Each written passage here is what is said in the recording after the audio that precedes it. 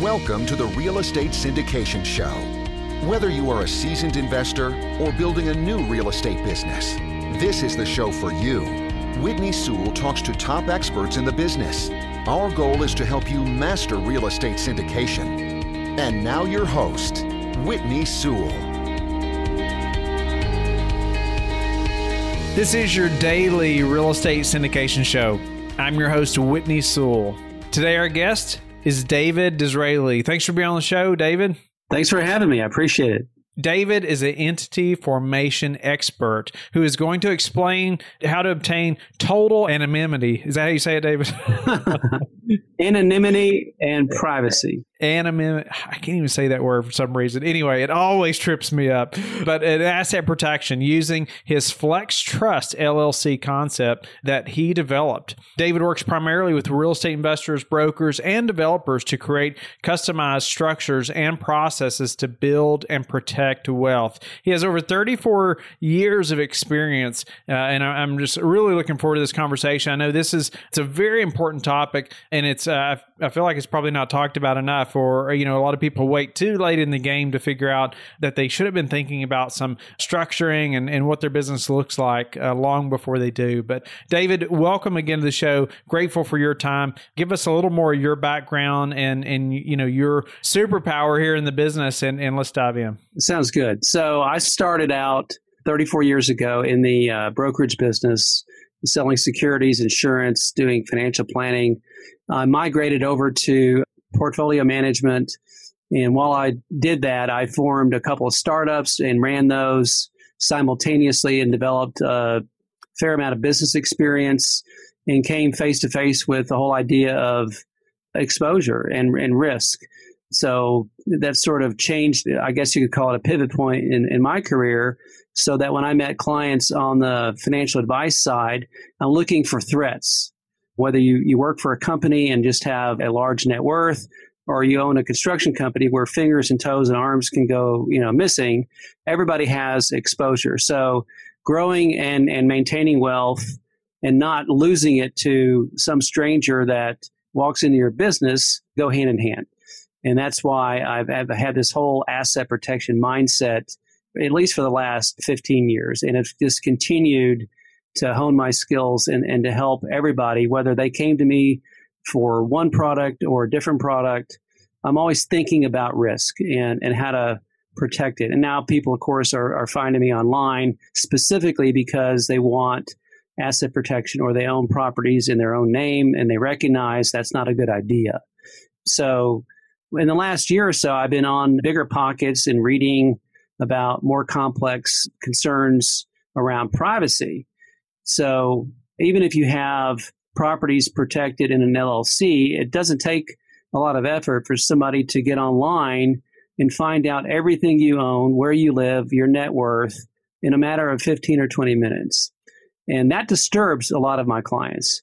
And that led me to develop the Flex Trust LLC, which in simple terms is merging two different concepts. One is a revocable living trust, which has been around for, 200 years in the United States, and before that in England, and the LLC concept. So by merging the two, you can create an LLC in Texas, and I'm sure other places as well, where nobody can ever determine who you are.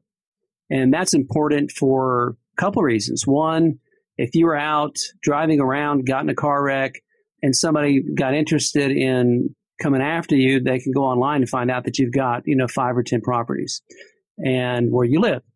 With this structure, they can Google until their fingers fall off and they will not find you. The other side of that is if you have a problem associated with one of your investments, it could be an investor, it could be a tenant, it could be somebody mowing the yard. It makes it that much more difficult for them to assess just how attractive a target you are. Or you might just want privacy. Believe it or not, if you type in Michael Dell into our local appraisal district, you'll find out that he has a $30 million house in plain view. And to me, that's just crazy. Why would somebody that's known all over the world let the public know where he lives and how much his house is worth? So there's mechanisms, fortunately, in place that suppress that information. Not that it's impossible, but the idea is to make it as difficult as possible for someone to ascertain what businesses you own or control, what real estate you own and control, and therefore make you less likely to be a target. And of course, if you have the right structure in place, the LLC provides almost complete asset protection anyway, assuming it's set up correctly. That's a big assumption. But if it's set up correctly and the LLC is sued, they can't come after the individual owners. They can only go after the assets in the LLC, which is very difficult to go and grab assets and pull them out, especially if there's mortgages on them. It can be done, but at least they can't come after your other assets, personal assets, cash, brokerage accounts, and stuff like that. So the LLCs help, I guess, put a gate around your other assets. Sure. Well, David, a lot of the listeners are operators, or they're doing deals, or they're passive investors. And, somebody who already has, could you just walk us through a little bit, I guess, of creating something like this? So let's say if we already have, say numerous entities, and, we already have numerous properties and different entities. And, how do we then say, okay, David, this Flex Trust thing sounds pretty good. How do we implement something like that and it really have that privacy like you're talking about? That's a great question, Whitney. I'm glad you asked it, because as useful as it is, if you've already got LLCs in place, or even a whole entire estate structure in place with all the different documents, you might be reluctant to go back and start over because your name's already out there. So there's two different approaches to implementing this. One is to stop buying things in your LLC and start a brand new one. Keep what you have and start a brand new one. Because even if we change the ownership of an LLC from an individual to a trust, all you have to do is pull the original formation document and find out who that person was anyway. So the only way this really works completely is to form a brand new one in the name of the trust where the individual's names are never disclosed. So the two approaches would be, from this day forward, I'm going to do it using all the different privacy features available. Or you could, and it's really not that difficult to do. In Texas, we have something called a series LLC where you can have 10 or 20 different properties or more. Really, there's no limit in one LLC, but for legal purposes, they're all in legally distinct silos or series. I think 14, 15 states now offer that. Texas is one of them. So you could start a brand new series LLC using the trust as the only member and move all of your existing properties into that LLC. And the only way somebody will know what happened with those particular properties is to go to the actual deed records and see that John Jones LLC deeded it over to a different LLC. And when they find out who owns it, which is a trust, they're pretty much at a loss at that point. They can only assume it's the same person, but they have no way of really knowing that. Now, any future properties won't have a paper trail at all because they were actually transferred or purchased by the brand new LLC that has no history at all. So the two approaches are to, from this day forward, do it differently or go back and retitle everything. It just depends on the person's risk tolerance and their attitude towards it as to which one, because one's going to be more expensive than the other.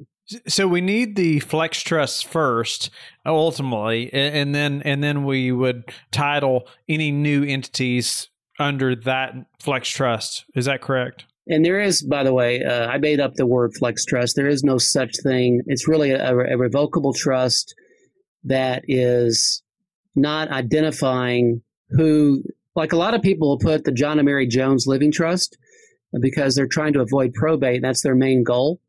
That doesn't hide anything because the John and Mary Jones Trust is owned by or operated by John and Mary Jones.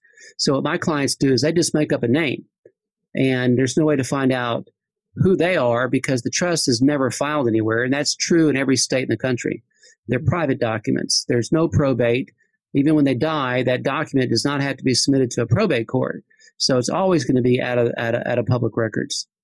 But yes, you have to start with the trust, and then you can form entities underneath it, deed your house over to it, or whatever you want to do. But the Flex Trust is really just a way of saying this is the most flexible type of trust on the planet.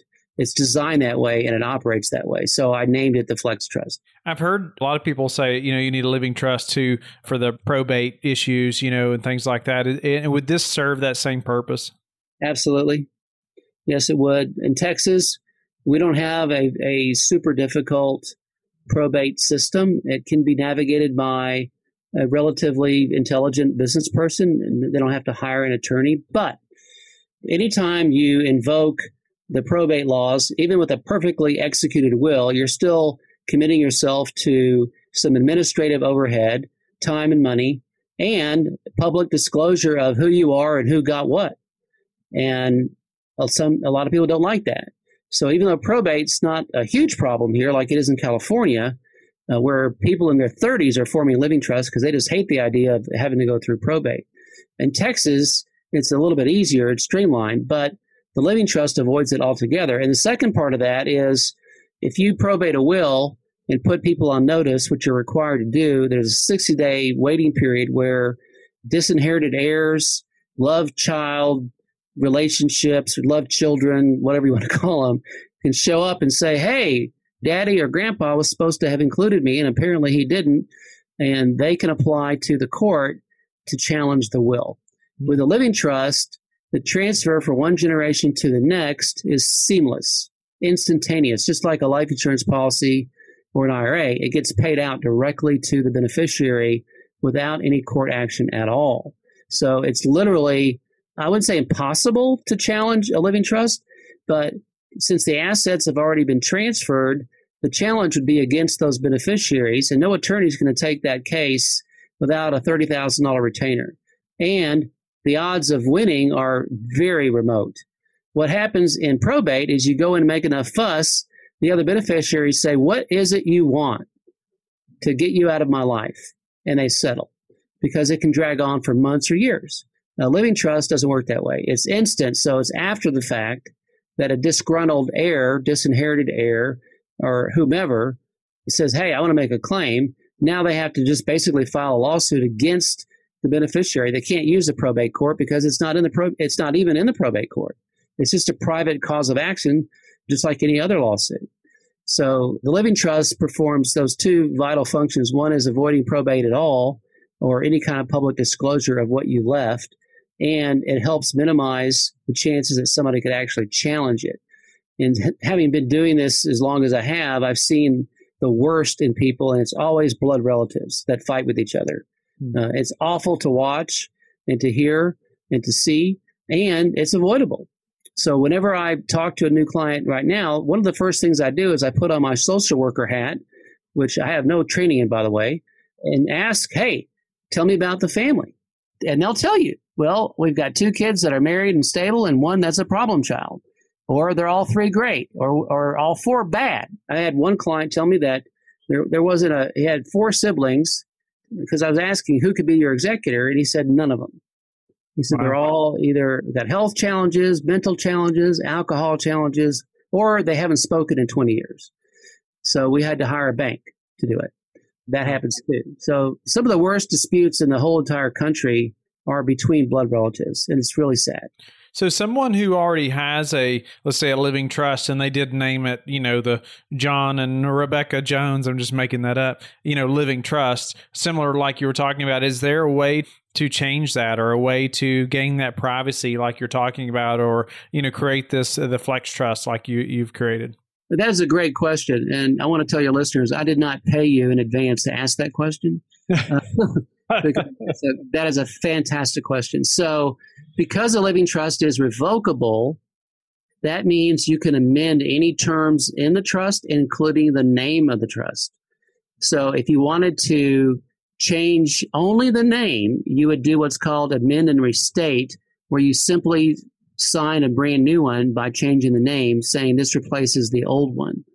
And nobody has access to the terms and conditions that are listed out in that trust, only the name of the trust. So if you go to a bank, a title company, and use the name of the trust, they don't have access to, what it was called before or who the beneficiaries are. Now, the bank's going to want to know who the trustee is, but that's not public record. They can't disclose that to an individual without a court order. And while we're on that subject, All of this goes out the window if you get sued. If you get sued, someone can perform something called discovery and compel disclosure of who you are. Now, there's some hurdles and challenges to doing that, and it's expensive, but yes, it can be done. You cannot just disappear into thin air. So I don't want anybody to get the impression that nobody can find out your identity. It's more of a, we have a dog barking, we have the floodlights come on when you step on the property, we've got the little alarm light inside the window blinking on and off, we got a fence around the property. Does that mean you can't get in that house no matter how determined you are? No. But is it easier to go next door? Yes. Does that make sense? It does. That's a great analogy. It's more preventative, really, than anything. Detouring somebody like that from the beginning before you're sued as opposed to after you're sued.